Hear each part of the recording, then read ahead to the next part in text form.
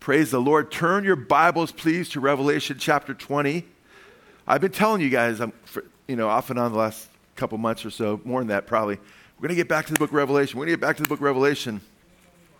And I was hoping to start sooner than now, but Revelation 20, verse 15. We're actually finished up verse 15. And I hope you guys, are paying attention to what the Word of God says, because we're living in times that specifically, more than any other time, times when it's time to turn off your cell phone,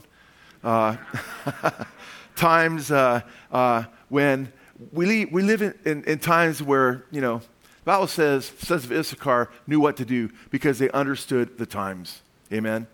We need to understand the times. Amen?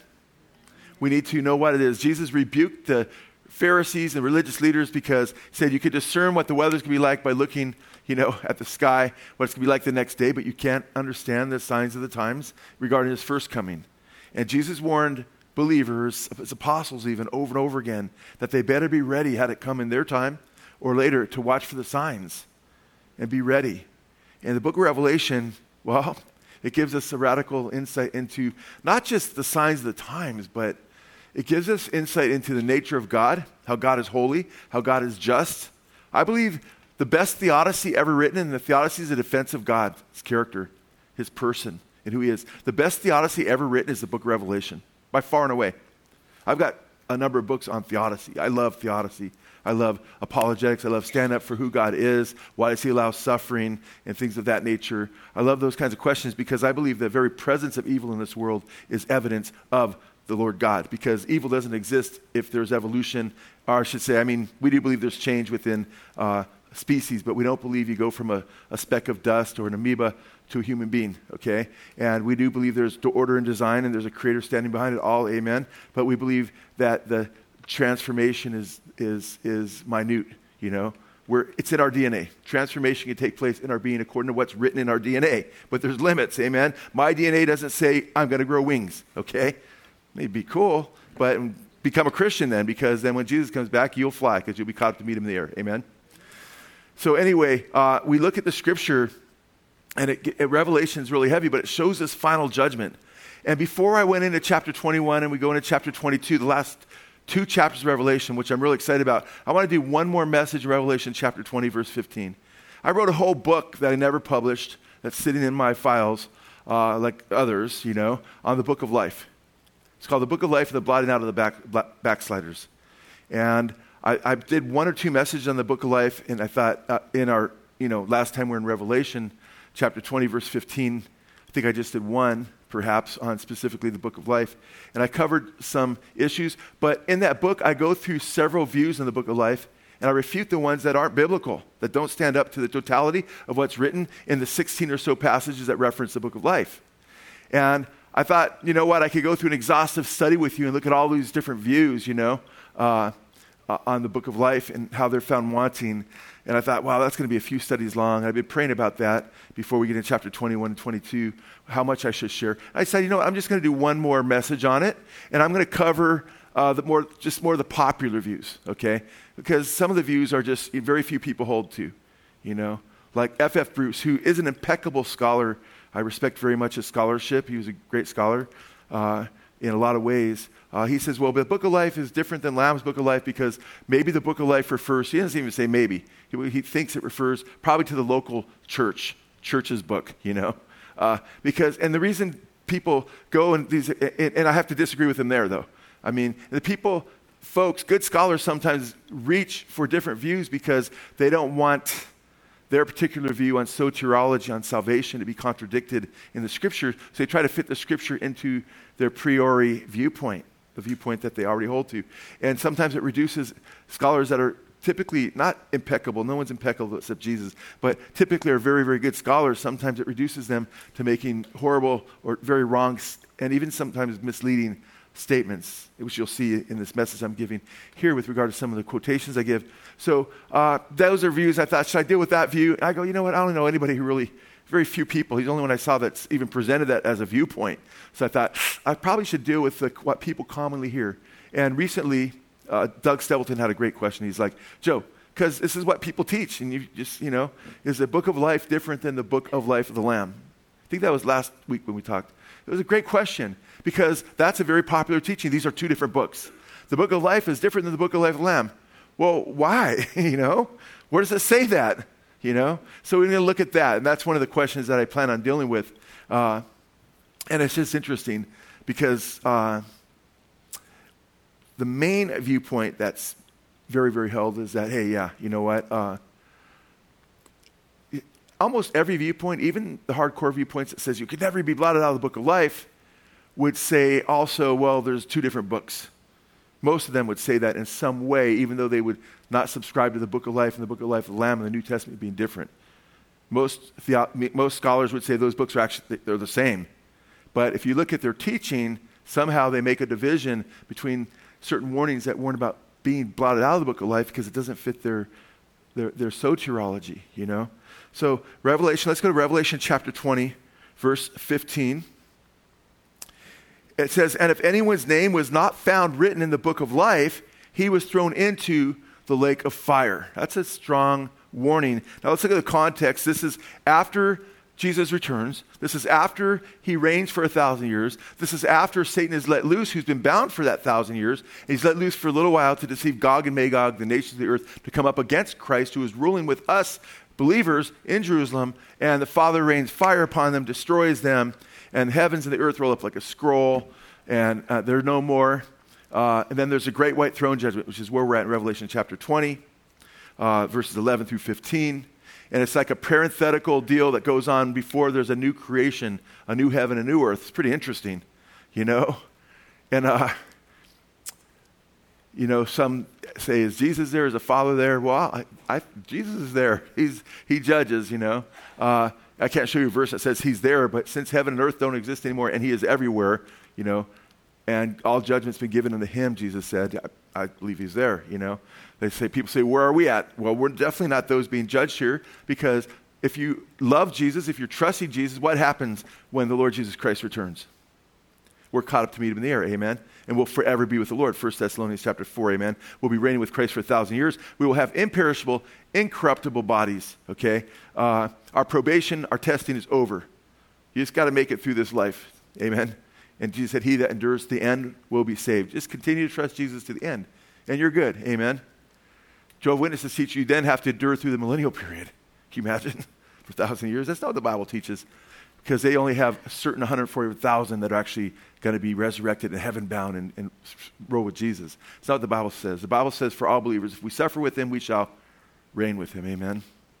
And all true believers will suffer for him, even if it's in the minutest of ways. All those who live godly in Christ Jesus will suffer persecution. Amen.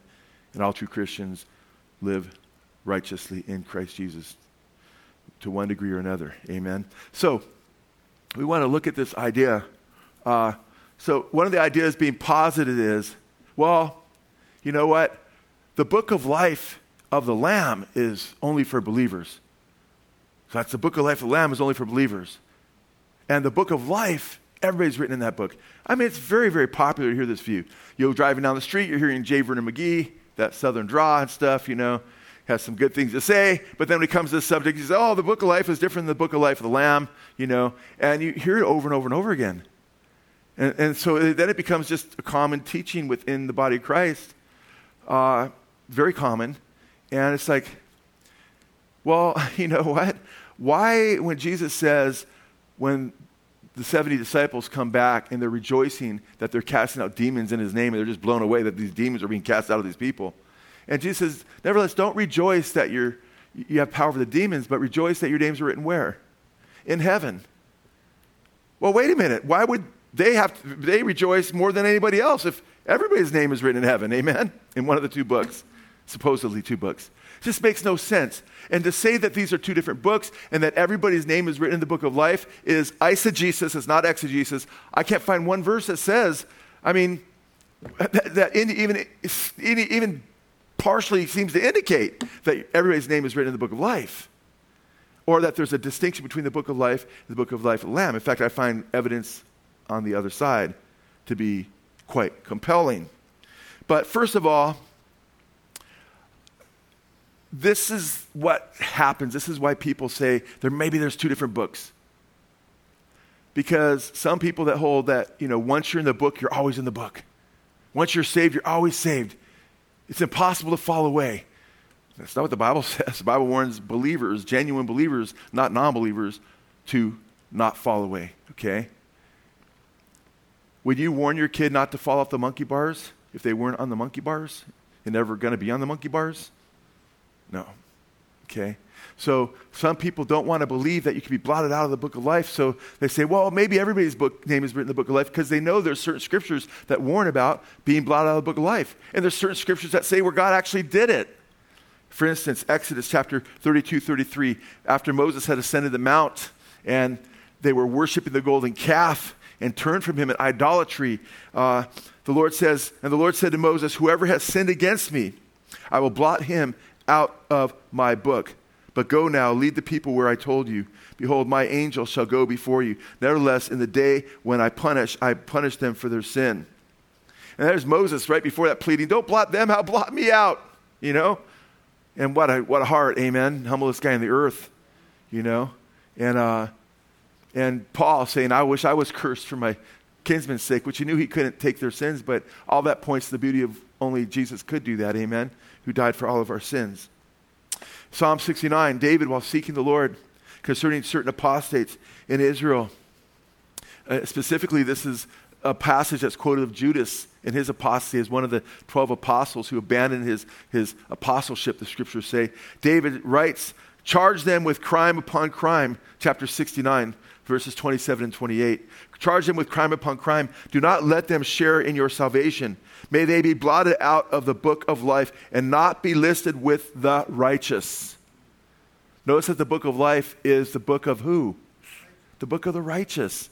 And here it quotes the same passage is used of Judas who left his own habitation, who turned away, and boom. And it's a warning, And David says, may they not be written with the righteous, indicating again the book of life is not a book that everybody's name is written in.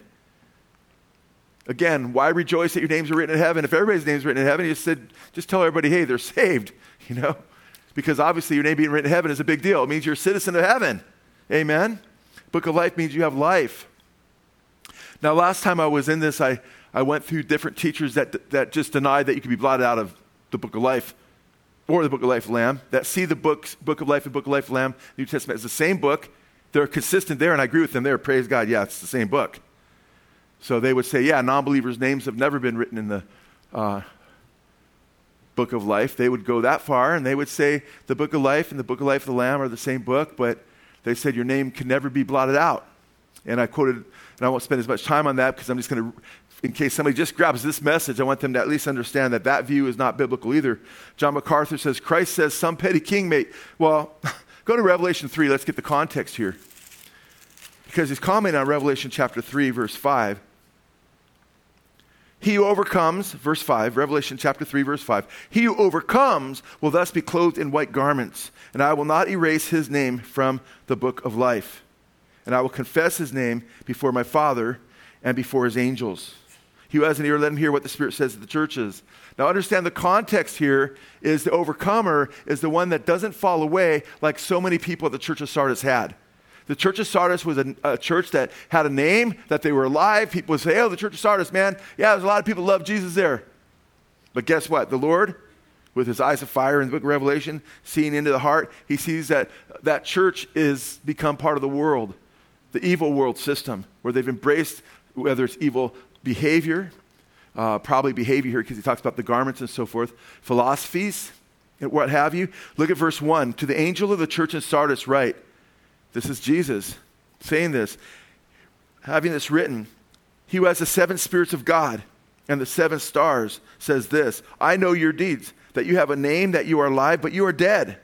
Wake up and strengthen the things that remain, which were about to die. For I have not found your deeds completed in the sight of my God. Our deeds show forth our faith.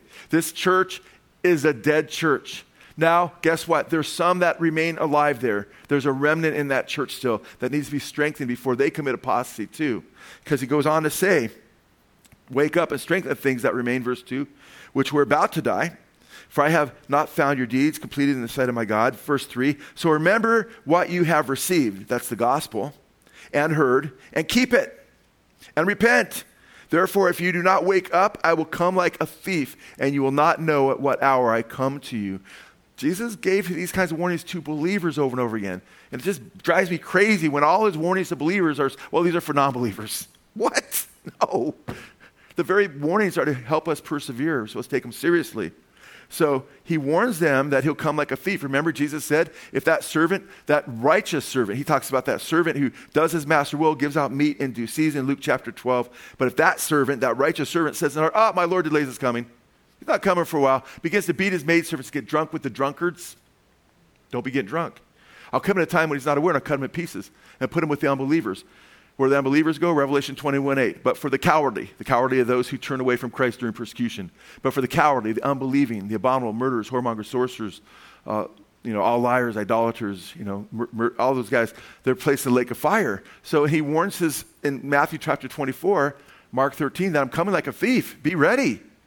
And these guys, and being alert and be ready and being awake, and he's saying wake up, doesn't mean that you're awake and you're on your house looking for his coming. No, being awake means to be spiritually sober. It means to have a walk with God, being spiritually alive in him, seeking him, knowing him, walking with him. Amen? And then he warns in verse 4, but you have actually it's an encouragement with a warning coming up, but you have a few people in Sardis who have not soiled their garments. So we have these garments of salvation, amen? And these guys have not soiled their garments. They haven't gone back into the wickedness of the world and back to the pollutions after having been cleansed. And they will walk with me in white, for they are worthy. That's heavy. They're going to walk with me in white. But verse 5, he who overcomes will thus be what? Clothed in white garments. And I will what? Not erase his name from the book of life. And I will what? Confess his name before my Father and before his angels. What a beautiful promise that is. And guess what? We confess him. Amen. He confesses us. He said in Matthew chapter 10, if we deny him, he will what? Deny us. Amen. And by the way, in Revelation chapter 20, verse 11 through 15, names that aren't found written in the book of life, guess what? They're thrown in the lake of fire. They're not being confessed by Jesus. Their names are not in the book of life. He's not confessing their names. To have your name in the book of life is the same as having Jesus confess your name. Now, it's interesting. This is a promise/warning. Amen. Verse 5, Revelation 13:5. He who overcomes will thus be clothed in white garments, and I will not erase his name from the book of life. Implying that if you don't overcome, what will happen? Your name will be what? Erased. But if you're an overcomer, your name won't be erased. Were the other folks in Sardis, the dead ones, who had soiled their garments and weren't walking with him? Because these are just the few, he says. There are few in Sardis who have not soiled their garments. All right? And I will not erase their names from the book of life. He that overcomes, I'll confess his name before my Father and the angels. So it's important to understand that the church of Sardis, the majority of the church of Sardis, aren't overcoming. What does it mean to overcome? Book of Revelation, chapter 12, verse 11. And they overcame him, that is Satan, by the blood of the Lamb and by the word of their testimony. Right? They're confessing Jesus as Lord. They're trusting the gospel. And they loved not their lives unto the point of death, meaning they held their faith to the end. That's what it means to be an overcomer. It means to continue in the faith, to continue to trust the Lord Jesus Christ. Amen? Now you can imagine what happens if you're a pastor of a church and you're constantly teaching that you can't be blotted out of the book of life, and you have people that run across scriptures like Exodus chapter 32, verse 33, where they're blotted out. Psalm chapter 69, where they're blotted out. Revelation chapter 3, where those who are overcomers are promised that because they're overcomers, their names won't be erased. What that would do to you, you'd be like, oh, Pastor, I have a problem. What's going on here? This doesn't seem to fit our theology. Jesus seems to be contradicting what we're teaching, because you're teaching once in the book, always in the book, but the book seems to say that's not true, and there's no verse that says once you're in the book, you're always in the book. What happens? Well, John MacArthur writes, and people have different views on these subjects, and And we have to look at the different views. Or we can be one of those churches where we get together, I tell a few stories, we mention John 3:16, and we say, hey, have a great day, and you just don't know what the scriptures say, and you don't care what the scriptures say other than, hey, I got in the door. No, we need to interact with what's being taught out there, okay? And that's what, and it's like, some would say, well, that's some heavy teaching, even for like a Wednesday night or whatever. Should reserve, no, I'm sorry, that's us, man. That's Sunday morning too. Okay, I believe that's who God's called us to be, is to be stretched, amen? Well, I'm going to miss certain points. Well, it's okay. I like what Joe Buck says sometimes. Because I tell some people, some stuff might go over your head, but just what you do receive, you'll be challenged with, you'll grow from. Amen? And I've had so many people say to me, wow, coming here is like going to a seminary. I'm like, praise God. But inside I'm like, praise God. But I'm like, well, some seminaries are dangerous though. Most of them, by the way, these days. In fact, I don't agree with John MacArthur's theology, but his seminary is more sound in a lot of areas more than most seminaries. And it is, because they teach the sufficiency of Scripture, Jesus Lord and so forth. So there's some good there too, right? But there's also some things that I would disagree with quite severely. In fact, John MacArthur writes, I need to explain this because people ask this all the time. He says, I will not erase their names from the book of life. By the way, he doesn't just say that. He says, he that what? He that who? Who doesn't erase their names? He that what? He that overcomes. It's a conditional promise, right? So he writes, I need to explain this because people ask all the time. He says, I will not erase his name from the book of life. People say to me, does this mean that God might erase my name from the book of life? In other words, people are coming to him all the time in his church saying, what's this verse mean? Because it doesn't seem to fit their theology. Of course they're asking that question, kind of confirming what I was saying earlier. I can't believe people ask that question, MacArthur writes, because the verse says, I will not erase his name from the book of life. Again, it's a promise for the overcomer. The context is king, amen? What would make someone think that he might when he just said he won't? Because they're reading the context, John. How can you turn a promise into a threat? This doesn't imply that God puts names in and takes them out at random. Whoever said he takes them out at random, by the way? That's just muddying the waters. Come on, that's like a little debate tactic. Okay, don't use it, though, because I don't believe it's right to use those kind of tactics. Because he's not dealing with the context of the passage there. And John, in his favor, he'll usually deal with the context of a passage. Unless the context of the passage contradicts his theology, then it can go out the window.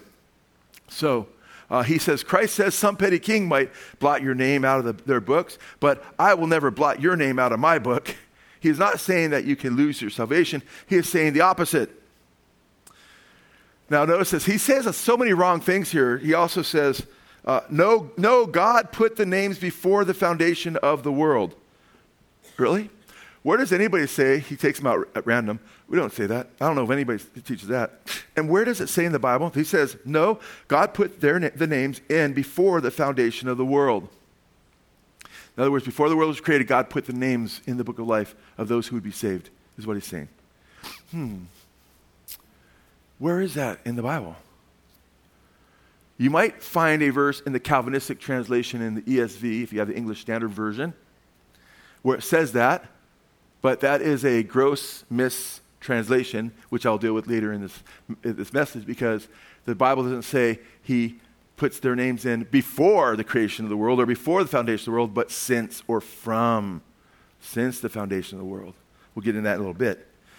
He says, no, God put the names in before the foundation of the world, and he put them in there because he was going to bring about eternal salvation, and under no circumstances will he ever erase those names. Really? How about worshiping a golden calf? Exodus 32, verse 33. Under no circumstances will he erase those books. Ask those whose names were blotted out of the book of life in Exodus chapter 32, verse 33. Ask Judas and the apostates that David says, may they be blotted out and not be the righteous. I'm sorry, my mind is held captive by the word of God, and I do not want to budge an inch. I don't care what's popular. I don't care what people say. Well, you know what? They teach that, that Moses, that God blotted, in Exodus 32 teaches that God blotted names out of the book of life. Well, yeah, that's what the Bible teaches. Go to Exodus 32, verse 33. Well, they teach that David prayed that people's names be blotted out of the book and not written in the righteous. No, that's what the Bible teaches in Psalm 69, amen? And by the way, millions of Christians believe what we believe, okay, but popular evangelicalism, it's a different story. So he says, under no circumstances will he ever erase those names. Your salvation was sealed before the world began. God may take your life for sin, but he will never take your salvation. Ooh. Now this kind of, catch that? And John MacArthur, in his favor, teaches that you need to follow Jesus as Lord. If he's not your Lord, you're not saved. And he's come under a lot of persecution because of that, of those who teach easy believism and cheap grace, and teach that Jesus doesn't have to be your Lord and that you can just accept him as your Savior, but give him the middle finger and do your own thing and you'll be fine in heaven eventually. Just lose some rewards. And I applaud John MacArthur for saying that. That's great. And doing that. That's our view as well. Okay? However, you tend to teach license yourself at times when you say under no circumstances can your name be blotted out of the book of life. In other words, no matter what you do. Blaspheme the Holy Spirit, although he believes that's impossible for anyone to do right now. Or say you open up a whorehouse and you become a devil worshiper and there's an upside down cross in the front of it. You still can't be blotted out of the book of life. He says God might take your life, your physical life, but not your salvation. Which now gets into the eisegesis where he's reading the scripture rather than exegesis, exegesis, where you take out of scripture what it says. Because how does he deal with Exodus 32, verse 33? How does he deal with Psalm 69? Both passages that clearly teach you to be blotted out of the book of life. You know how he does it? Well, they had to do with physical life. They, most likely, I don't know if he says most likely, but those books were dealing with their physical lives, but not their spiritual lives. That would indicate, that's not consistent. I'm sorry. That's just not consistent with the scripture. And a lot of scholars that would even agree with the soteriology to a degree of John MacArthur will disagree with that viewpoint, okay? Because it's arbitrary. It's just saying, well, it's because you've got to explain away those verses to fit your theology. So he explains it away by saying, well, that just has to do with your physical life. So therefore, guess what? He ends up teaching that there's two different types of what? Books. So even though he doesn't do it with the book of life and the book of life of the Lamb, the two different books, which some do to get around this same thing we're talking about, because there's a lot of people that Dallas Theological Seminary, others, that say, yeah, there's definitely, you can be blotted out of the book of life. That's clear. We're not going to say, but they'll say, but the book of life is just, saying what John's saying, but John won't say the book of life in the New Testament, but they'll say the book of life in the New Testament is different than the book of life of the Lamb, and you can be blotted out of that book because, and we'll get into that in a little bit. So I do want us to understand, though, that context trumps everything. And when John MacArthur, anybody who teaches this teaching, comes to Revelation chapter 13, verse 5, the context of the book of life in chapter 13, 5, is that you stay in the book if you are an overcomer. And only the overcomers are the ones whose names are not written in the book of life. And that's, these warnings, like Revelation chapter 2 to the church of Smyrna, under the angel of the church of Smyrna, right? These things saith, and he talks about the one who is the first and last and was dead but is alive. And he says, fear none of those things which thou shalt suffer. Behold, the devil shall cast some of you into prison for 10 days that you may be tried. You know what he says? Be faithful unto death. Be faithful unto what? Death. And I will give you a crown of life. And he goes on to say, he that overcomes is faithful to death, right? Will not be hurt by the second death, which you find out later in the book of Revelation is the lake of fire. Okay? So the overcomer is the one who is faithful unto death, and he receives a crown of life, and he doesn't experience the second death in the lake of fire. The overcomer is the one whose name is not blotted out of the book of life. That's the one who's faithful until death. The chapter before, chapter 2, Revelation 12:11. They overcame by the blood of the Lamb, by the word of the testimony. They loved not their lives even unto death. So, the book of Revelation is very, very clear. You need to persevere in your faith. Then we're saved by grace through faith. We need to continue to trust the Lord. Now, let's look at this other view. I probably ought to say this, though, before I pass to this other viewpoint, where these are two different books, the book of life and the book of life of the Lamb. are two different books in the book of Revelation. We're going to deal with that view because that's a very popular view. That's the view that Doug brought up. Doug didn't believe that, but he was just wondering, what's with this view and what's your take on that? It's a question. But Professor Robert Thomas, okay? Robert Thomas has a commentary on the book of Revelation, which I've consulted. I have had over 30 commentaries in the book of Revelation. I like to read every view, okay? I've been quoting from John MacArthur's commentary as well, right here, and I disagree and I agree. But I also want to see if I have blind spots. I want to see if I see something wrong, You need to do that. You can't just, and I love to check myself. And I love to look at different commentaries and get different viewpoints on things, especially in the book of Revelation, There's a lot of imagery used and allusions to the Old Testament and so forth. But Robert Thomas, I would say, it's very dispensational. We do believe that God's not done with Israel and so forth, but it's pre-trib and it's OSAS, once saved, always saved. So I disagree with Thomas in some areas, but it's one of the better, outside of those issues, it's one of the better commentaries in the book of Revelation, okay? There's some really, Beale has a good commentary in the book of Revelation, but he's amillennial. It's like, ouch, Grant Osborne has a really good commentary in the book of Revelation, which if you're looking for a commentary in the book of Revelation, because we just had a question in our podcast about commentaries, and I wanted to get that in there, but we're running out of time. But Grant Osborne has a really good he just died a few years ago, great expositor, and I agree with pretty much almost everything he says in that commentary. It's really good on the book of Revelation. Hal Lindsey deals with this two-book issue, because now guess what? Hal Lindsey believes once you're saved, you're always saved no matter what. But then he sees these people getting blotted out of the book of life. It's like, uh-oh. How do you get around that? So he says, the book of life is the book where everybody's name is written. You're just all in it. And the book of life of the Lamb, that's a book that's different. And it's those who've been saved by Christ's blood, the blood of the Lamb, that are in that book, and that's the book for salvation. And everybody's name, saved and unsaved, is already written in the book. Some will say before the creation of the world again.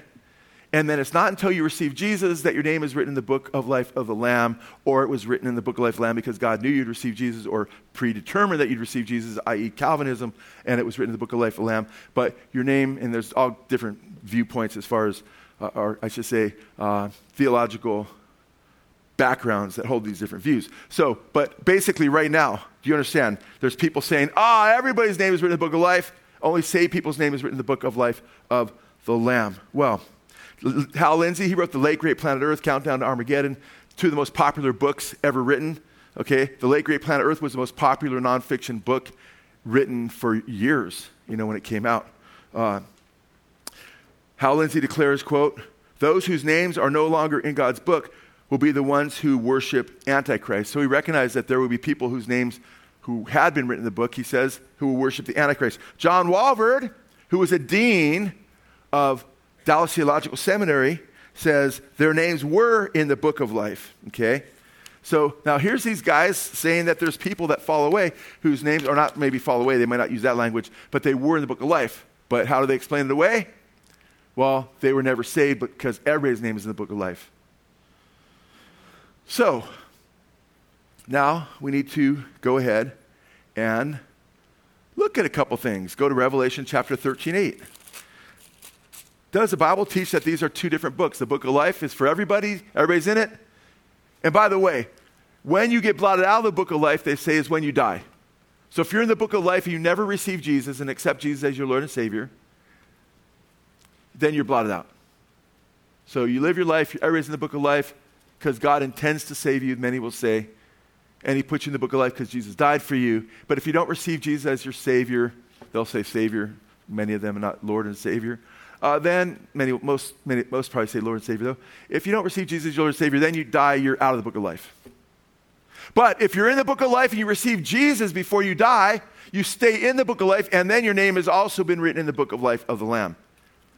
And they'll probably disagree as to when that happened. John Walvoord, well, look at chapter 13, verse 8. All who dwell on the earth will worship him. So we know all that dwell on the earth will worship him, except, of course, believers. There's a great multitude that no man can number that don't worship the Antichrist.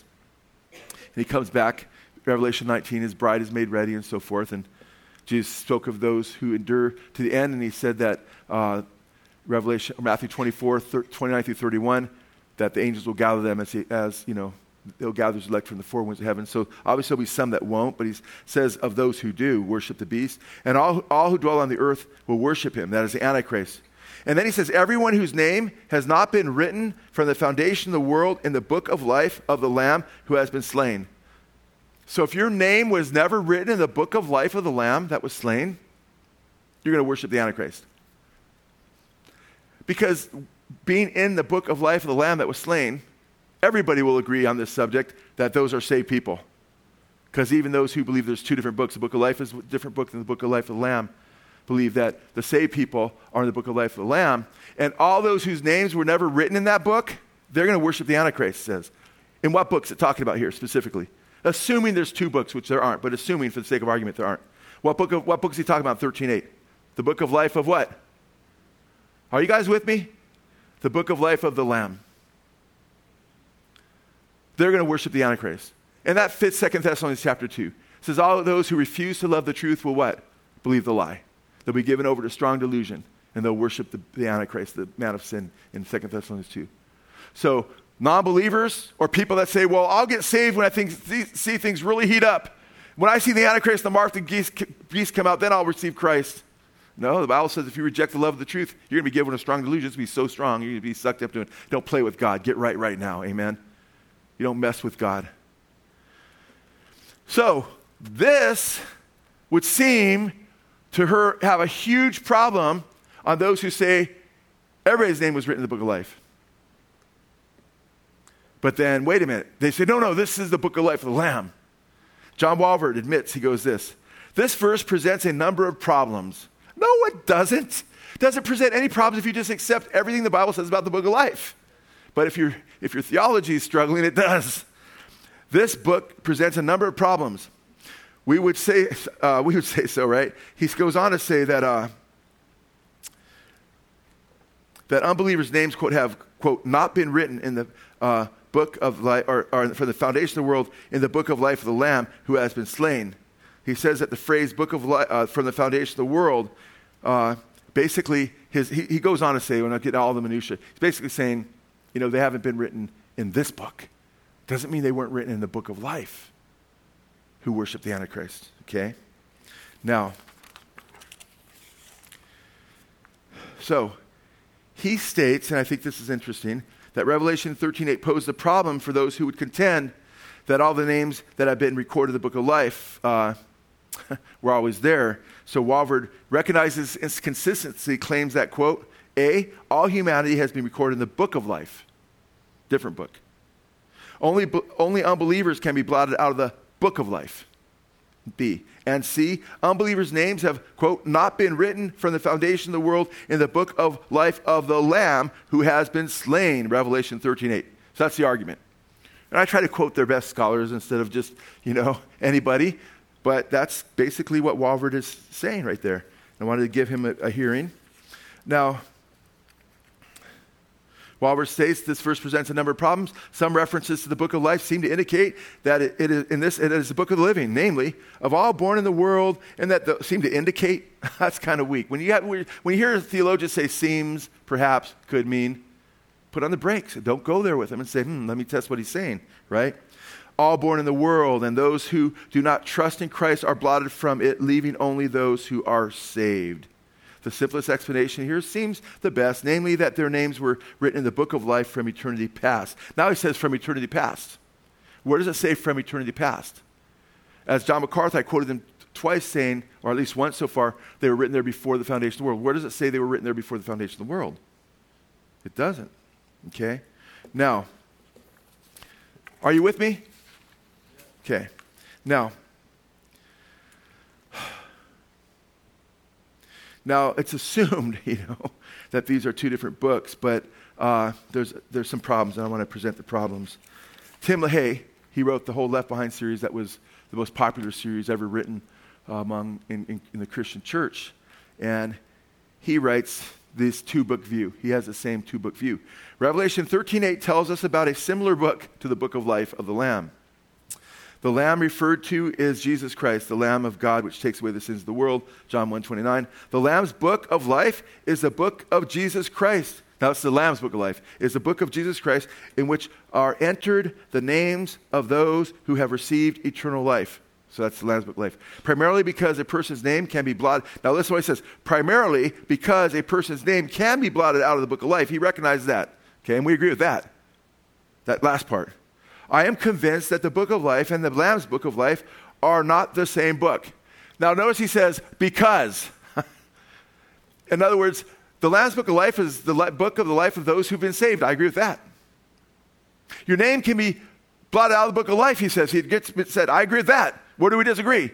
He says, they must be different books, though, because you can be blotted out of this book, so you probably can't be blotted out of that book because that would ruin my view of once saved, always saved, is basically what he's saying. Are you with me? So he recognizes that names can be blotted out of the book of life, and I applaud him for recognizing that, but not the next move he makes. LaHaye states, when we are born, our names are automatically written in the book of life. Where does it say that? This is called eisegesis. Now, at least say perhaps. Say maybe, okay? Do that. I try never, and I'm far from perfect, you know. In fact, if you look at my 30-plus years of pastoring, I'm sure you could find a mistake here and there. Hopefully it's such a minimum, you know, because I try to be perfect as the Father in heaven is perfect. But we're not perfect. But you got to, when you're consigning something to writing, you got to be careful. When we are born, our names are automatically written in the book of life. Eisegesis, not exegesis. Eisegesis, reading into the text. And they remain there as long as we live. Really? Where's that said? These are all fallacies that aren't in the Bible. Upon our deaths, if we have sinned, and all have sinned, and have not been redeemed by the Lamb, and or if we have detracted from the words of his prophecy, our names are blotted out of the book of life, because the Revelation chapter 21, verse 19 says, if you take out from the book of this prophecy, your name will be deleted from or blotted out of the book of life. That's in the older or manuscripts that aren't as close to the apostles, though. I mean, that'd be a verse I'd be using that would definitely strengthen my viewpoint, you know, but I don't need it because we got all this verse. But actually, in the best manuscripts, it's not being blotted out of the book of life. It's your name, your part will be taken from the things written in the Holy City, right? That are written about the Holy City. That's your inheritance, and that would include the book of life, obviously, because that's in the Holy City, right? So you kind of get there in the same way, but it doesn't literally say what he's saying there in the best manuscripts, even though that would help our side, not their side. Anyway, the Bible is very clear. First of all, is the book of life and the book of life of the Lamb, are they two different books? Ha! Now listen, now you can say no, but can you have evidence that would, well, intuitively like, I believe no, because come on, it's consistent to just say no, and I agree with that, but we go a little bit stronger though on that. First of all, because it's called the book of life a number of times, but also called the book of life of the Lamb a couple times, doesn't make it a different book because the wording is a little bit different. In fact, listen to this. Do you know how many different terms there are for the Bible, in the Bible? All kinds of different terms. In fact, the only term you won't find of the terms I use is the word Bible in the Bible. Biblios in the Greek. It's not in the Bible, you know. But guess what? You'll find Word of God in Mark 7:13, Romans 10:17. I can give you a bunch of scripture where it's called the Word of God. It's called the oracles of God, Romans 3:2. It's called Scripture, Mark 12:10. Give you a bunch of scriptures in all these. The Scriptures, Matthew 22:29, the Holy Scriptures or Holy Scriptures, Romans 1:2, Sacred Writings, 2 Timothy 3:15, the Word of Truth, 2 Timothy 2:15, the Utterances of God, 1 Peter 4:11, King James would have oracles of God there, the Sword of the Spirit, Ephesians 6:17. So what if I told you there's another book than the Bible? The Bible refers to it. It's called the Scriptures. The Bible is called the Holy Scriptures. But there's also the Scriptures. Look, it says the Scriptures here, and it says the Holy Scriptures over here. They must be two different books. What would you say to me? Prove it. Right? You'd say, prove it. Don't worry. Like I said, I'm sure I've made mistakes, but not that kind of mistake. Okay? So I'm going to try to prove something that would not be my heart, right? Well, guess what? The book of life of the Lamb and the book of life are the same book. Thus saith, watch the scripture. Go to Revelation chapter 13, verse 8. We're already there, right? You already turned there, right? All who dwell on the earth will worship him. That is the Antichrist context. Everyone whose name has not been written from the foundation of the world in the book of life of the Lamb. who has been slain. Look, everybody whose name has not been written in it, they're going to worship the Antichrist for sure. This is not dealing with those whose names have been written. It's just saying everyone whose names weren't written in it, they're going to worship the Antichrist. Yeah, well, we agree, Joe. The people that believe in two different books. Yeah, we agree. That's the book of life of the Lamb. It says their names weren't written in, but everybody's name was written in the book of life. Oh, yeah? Go to Revelation 17:8 where it says the same thing. But it doesn't say book of life of the Lamb. It says book of life. Revelation chapter 17, verse 8. And the beast that you saw was and is not and is about to come up out of the abyss and go to destruction. And those who dwell on the earth, whose name has not been written in the what? Book of life. Not book of life of the Lamb now. Has not been written in the book of life from the foundation of the world. Will wonder when they see the beast that he was and is not and will come. Was everybody's name written in the book of life, guys? Yes or no? This scripture very clearly says no. By the way, this is a parallel scripture to Revelation 13:8. Revelation 17:8. Very easy to remember these, by the way, if you ever get in a discussion on this subject. 13:8, 17:8. Show you it's the same what? The same book. Amen? Are you with me? So those of you guys who are saying, when I said, are they different books? You say, a lot of people, no. Well, yeah, you can say, obviously not. Amen? So the viewpoint that everybody's name is written in the book of life when they're born, right? And they're blotted out when they die if they don't receive Jesus, is unbiblical. Because here it indicates that those who don't come to Christ don't only not have their name entered in the book of life of the Lamb, but they don't have their name entered into the what? Book of life, period. It's the same book. Jesus is the way, the truth, and the life. He's the resurrection and the life. Our Lamb, it's his book. The book of life is his book because he died for our sins. If you get into it, you're in the book of life. You're in the book of life of the Lamb because he is the life. Amen? Amen. So, are you still with me? Okay. I. Howard Marshall. By the way, I love I. Howard Marshall. He passed on a few years ago. He's one of my favorite scholars. He was really reputed in scholarship among Reformed and non-Reformed people, highly esteemed. He wrote in his book called Kept by the Power of God, page 175. The possibility of failure to endure is mentioned. Christians who fail to persevere will come under judgment, and their names will be blotted out of the book of life. There is no reason to suppose that these warnings are purely hypothetical. It's talking about Revelation 13:5 at this point. Chapter 3, verse 5. He that overcomes, his name won't be blotted out of the book of life. There's no reason to believe that these warnings are hypothetical, directed against non-existent dangers. The reverse is the case. Moreover, the reference to the book of life indicates that John is addressing his warning to believers. John Wesley wrote, quote, "If any who are saved make shipwreck of their faith, God will blot them out of the book, although they were written therein from," now he gets this off, they were written therein before the foundation of the world. He's right except for before the foundation of the world, okay? Now, John MacArthur says, 7 times in the New Testament, believers are identified as those whose names are written in the book of life. Okay, so far so good. The book of life belongs to the Lamb, the Lord Jesus. Now, he says that's good too. He says the book of life belongs to who? The Lamb, the Lord Jesus. So he sees them as the same book. The Lord Jesus is the registry in which, belonging to the Lamb, the Lord Jesus, is a registry in which God inscribed the names of those chosen for salvation before the foundation of the world. Okay? Before the foundation of the world. He says, as I read earlier, no one could put names in, but God put names in before the foundation of the world. And he put them there because he was going to bring about eternal salvation. Under no circumstances will you ever erase those names. That's not scriptural.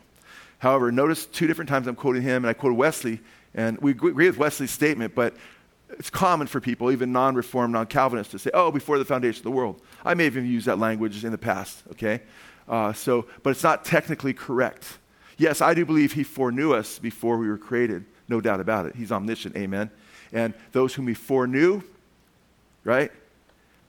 He predestined them. Who are they? For God works all things together, verse before that. God works all things together for the good for those who love him and are called according to his purpose. For those whom he foreknew what? He foreknew them, and he foreknew that they would love him. They would receive the gospel. They'd turn to him.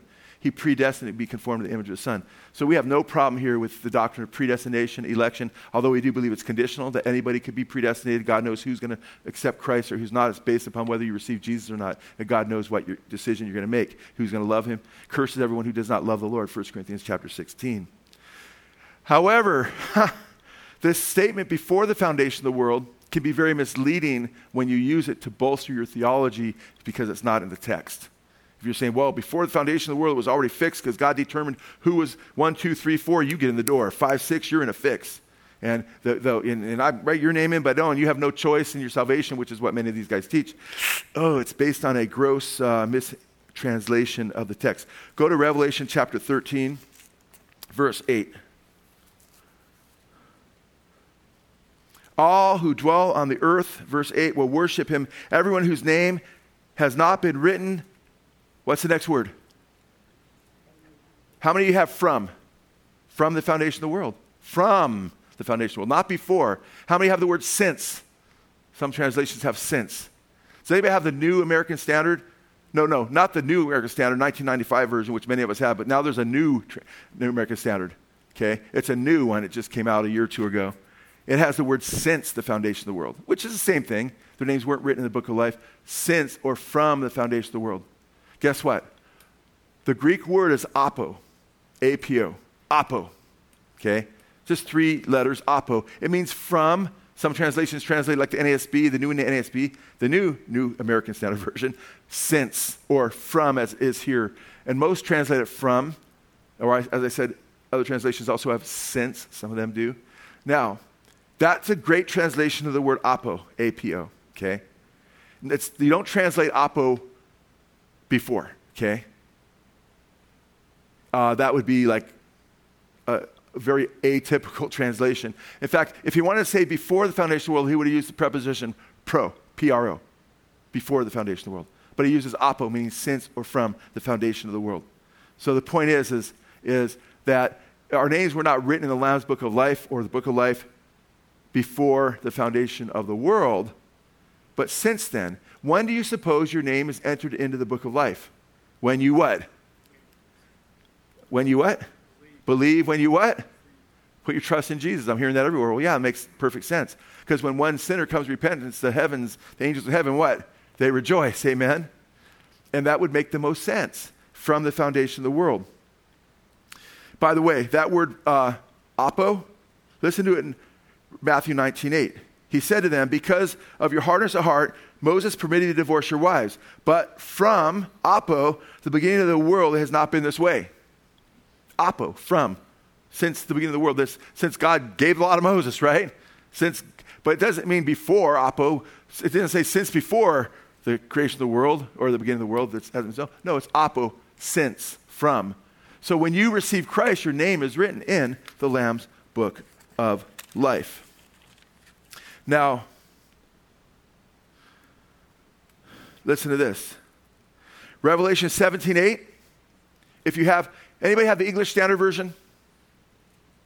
Nobody has the English Standard Version. You can admit it. It's Reformed. It's Calvinistic. It's actually a very, very good translation. It's a wonderful translation. Okay, I got to be honest. It's a good translation. I look at it, and I sometimes I'll quote from it. It's bad right here, though. Not in 17:8. In 17:8, it has it right. It says, and the dwellers on earth whose names have not been written in the book of life from the foundation of the world. Apo. They got it right in 17:8. Guess what they do in 13:8, though, which supports the Calvinistic understanding, but it's not what the text says in the Greek. It's the same word, apo, in 17:8 and in 13:8. I've checked it out. Same Greek word. But listen to 13:8 in the Reformed or Calvinistic translation, the English Standard Version in 13:8. And all who dwell on the earth will worship it, everyone whose name has not been written before. Same Greek word, apo, means since and from. That's a terrible translation. Before the foundation of the world, in the book of life, the Lamb who was slain. It's not even consistent with their own translation later when it's the same word in the same context and everything else. So shame, shame, shame. Not that they did it on purpose, but I think they may have, because it's theologically deceptive if they did do it on purpose. But I leave that before God, okay? Now,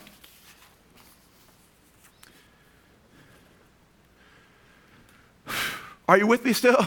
Because we're talking about since and from. We're talking about two different books. We're talking about, all these different things. And do you wish I would just use a couple verses? Or are you glad we get into this stuff? Are you glad we get into this stuff? Yes or no?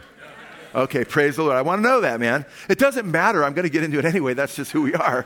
But I want to, have a good feeling in my heart that you're really into the truth, And I know you are. I see the faces. I see the smiles. I see the heads nodding, I see one really disgruntled Calvinist, but I love him, No, I'm kidding. That was a joke, okay? But we love Calvinists because Jesus died for everybody. Okay, now, how do you get in the book? Go to Revelation chapter 14. Revelation chapter 14. How do you get in the book? Verse 6 and 7. And I saw another angel flying in mid-heaven, having an eternal gospel to preach to those who live on the earth, and to every nation and tribe and tongue and people. And he said with a loud voice, now wait, he has the everlasting what? Gospel? To preach to everybody? What's his first words out of his mouth when he preaches the everlasting gospel? With a loud voice he proclaims what? Fear God. Fear God. And give him glory, because the hour of his judgment has come. Worship him who made the heaven and the earth and sea and spring of waters. Now, we know what the gospel is. 1 Corinthians 15, the first few verses. Jesus died for our sins according to Scriptures, was buried, rose again according to Scriptures. Some would say, well, why did he say that? Well, we've gone through Revelation 1 through 14. If you haven't, you're reading it, you see the gospel. You see no one's worthy to open the scroll except the Lamb who was slain, right, and shed his blood, right? And you understand what the gospel is. But he's letting us know that when he preaches that gospel, he starts with fear God. Who's going to judge you? He's going to judge the world. The fear of the Lord is the beginning of what? Wisdom. If you do not believe and understand and know that you are a sinner, and you're not convicted of your sin, and you don't recognize God and who he is and that you're going to stand before him and give an account for your sin, you're not going to fear him and you're not going to repent, and you're going to feel like you don't need the Savior. Amen? Those who understand they need the Savior understand there's something they need to be saved from, and they understand it's sin, and they've sinned against his holy law. So the Bible says that this angel is going to say, fear God. The fear of the Lord, if you start to fear the Lord, guess what? And you start to recognize, man, and let's say you're in Papua New Guinea, or you're, an Aborigine, or you're someone in ancient times in an ancient place where the gospel wasn't being preached. Or you're a Roman centurion named Cornelius, and you know nothing about the gospel, but you fear God. How in the world is your name going to be written in the book of life? How in the world does that work? Go to Malachi. If you're Italian, go to Malachi. Go to Malachi, the last book of the Old Testament. So you go to Matthew, you just hang a left. Malachi chapter 3. I love this. Verse 16. Then those who feared the Lord, amen? Those who feared the Lord spoke to one another, and the Lord gave attention and heard it. And a what? A book of remembrance was written before him for those who what?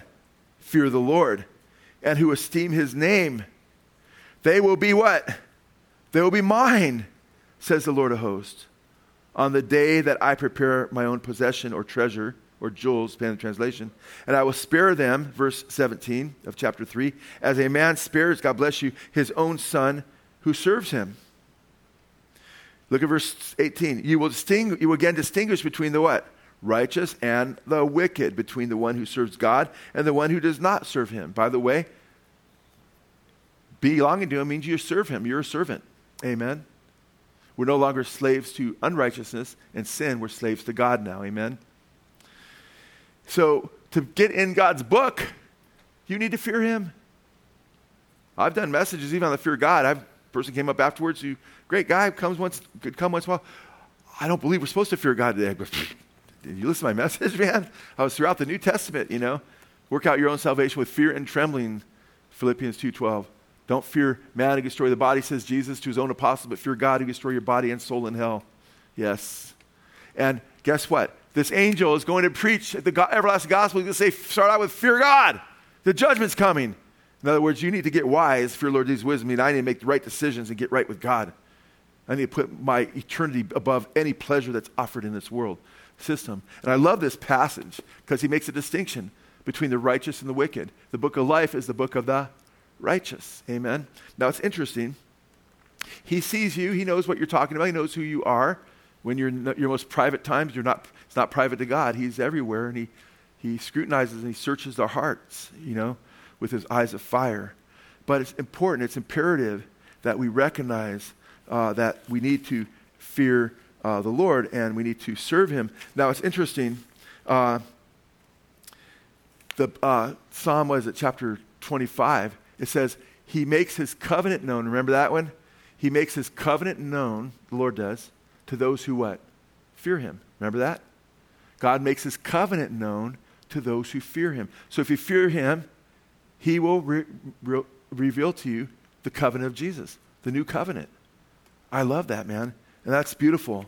And in fact, it's interesting because in Acts chapter 10, verse 2, Cornelius, a Roman centurion, he loved the Jewish people. That blesses my heart. He was a non-believer that loved the Jewish people. And he gave alms, he gave to the poor, he fasted. He was a God-fearer. And we read in chapter 10, verse 2, he was a devout man, one who feared God with all his household. Yet he wasn't born again. And that we're told that God, and I'm not going to get into the whole story because we've done this before, but I'm going to at least mention it for just a minute here, is God moved heaven and earth, so to speak. He dispatched angels. He sent Peter and Cornelius. He spoke to both of them. Peter through visions and, unclean meat, called it clean, sends him to Cornelius. Cornelius has an angel talk to him, and guess what? He fears the Lord, and the Lord says, the fear of the Lord is the beginning of wisdom. The Lord says he makes known his covenant to those who fear him. When a non-believer asks you, this is good apologetics, what about the Aborigine? What about the guy in Papua New Guinea? What about the... Well, guess what? According to Romans chapter 1, they intuitively recognize as a God that's great and magnificent and wonderful and powerful. It's written in them, it says. If they respond to that creator and they fear him, it says he promises to make his covenant known to them. Isn't that beautiful? And guess what? The Lord uses Peter, and we see Peter says, when Cornelius gets saved, he says, open his mouth, chapter 10, verse 34 and 35. I most certainly understand now that God is not one to show partiality. He's not a Calvinist. But in every nation, the man who fears him and does what is right is welcome to him. In every nation, the man who what? Fears him.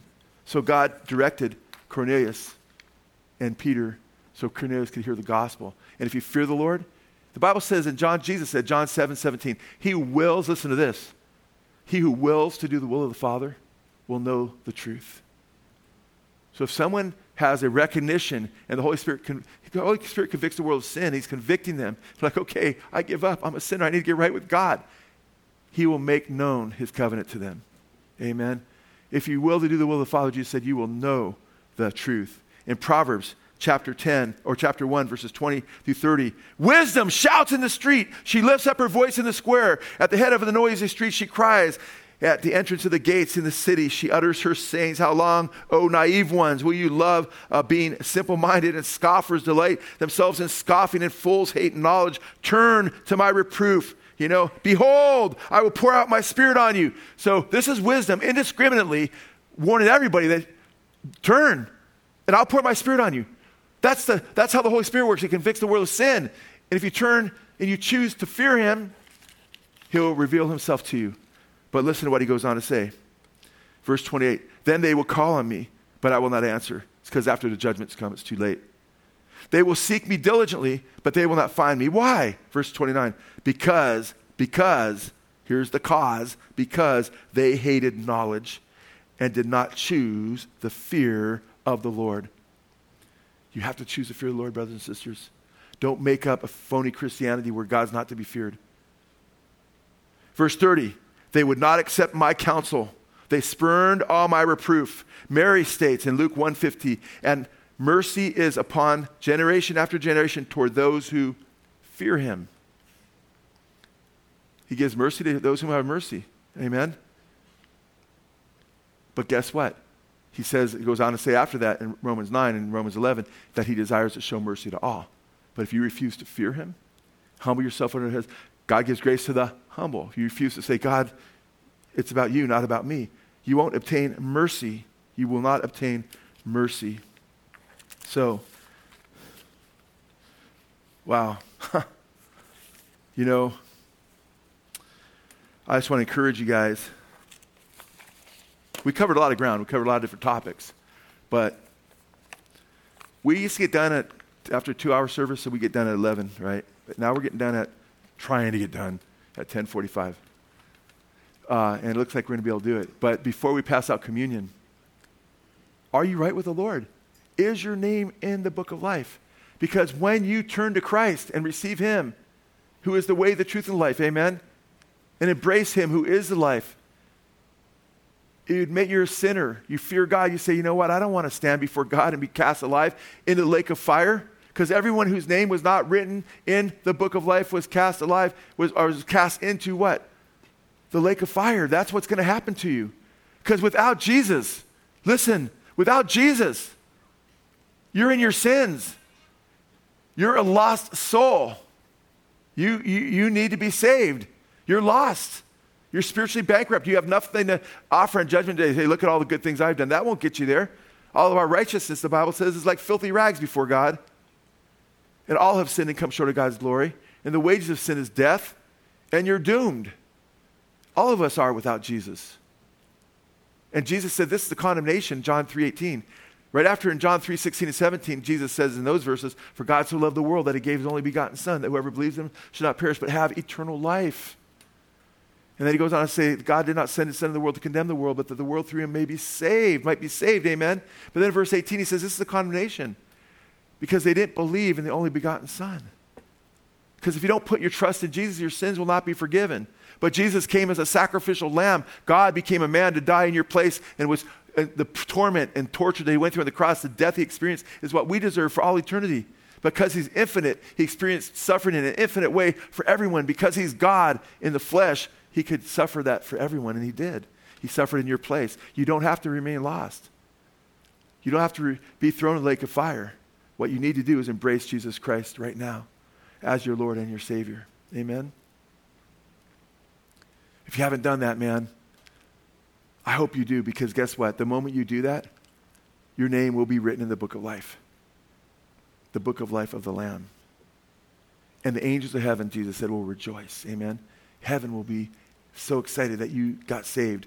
And you'll never regret being saved. However, if you reject Jesus, you'll regret that for all eternity to come. My heart will break for you forever. So make sure you turn to the Lord Jesus Christ. The Bible says that if we turn from our sins, if we repent in our hearts, metanoia, we turn in our hearts from a life of rebellion and sin against him and embrace Jesus Christ as Lord and Savior, we'll be saved. Jesus said, unless you repent, you all likewise perish. You have to repent and put your trust in Jesus. And so do that now if you haven't done that. Amen. The name of this message is called Straight Talk on the Book of Life. So we've had a real straight talk here, but I don't want it to be to no end or in vain. And I don't believe it is, especially for the believers. But if you're a non-believer, you could say this is a time, whether it was through live stream or here in the assembly or YouTube or however you got this message, you could say, wow, that's the moment I got saved. I realized I need to get my name in the book. I need to be right with Jesus. So make sure you do that now. And the Bible says, as many as received him, he gave the right to become the children of God. Receive Jesus Christ as your Lord and Savior right now and turn to him in faith. Amen? We're going to stay seated while we pass out the cup and the bread until we'll stand up after we get it. There is matzah too, I think. I took a piece because I saw it back there. And actually, I asked the elders to put the matzah back there. So if you want to use matzah that's like real matzah. We do got it. Oh, so great. I've been trumped. That's good.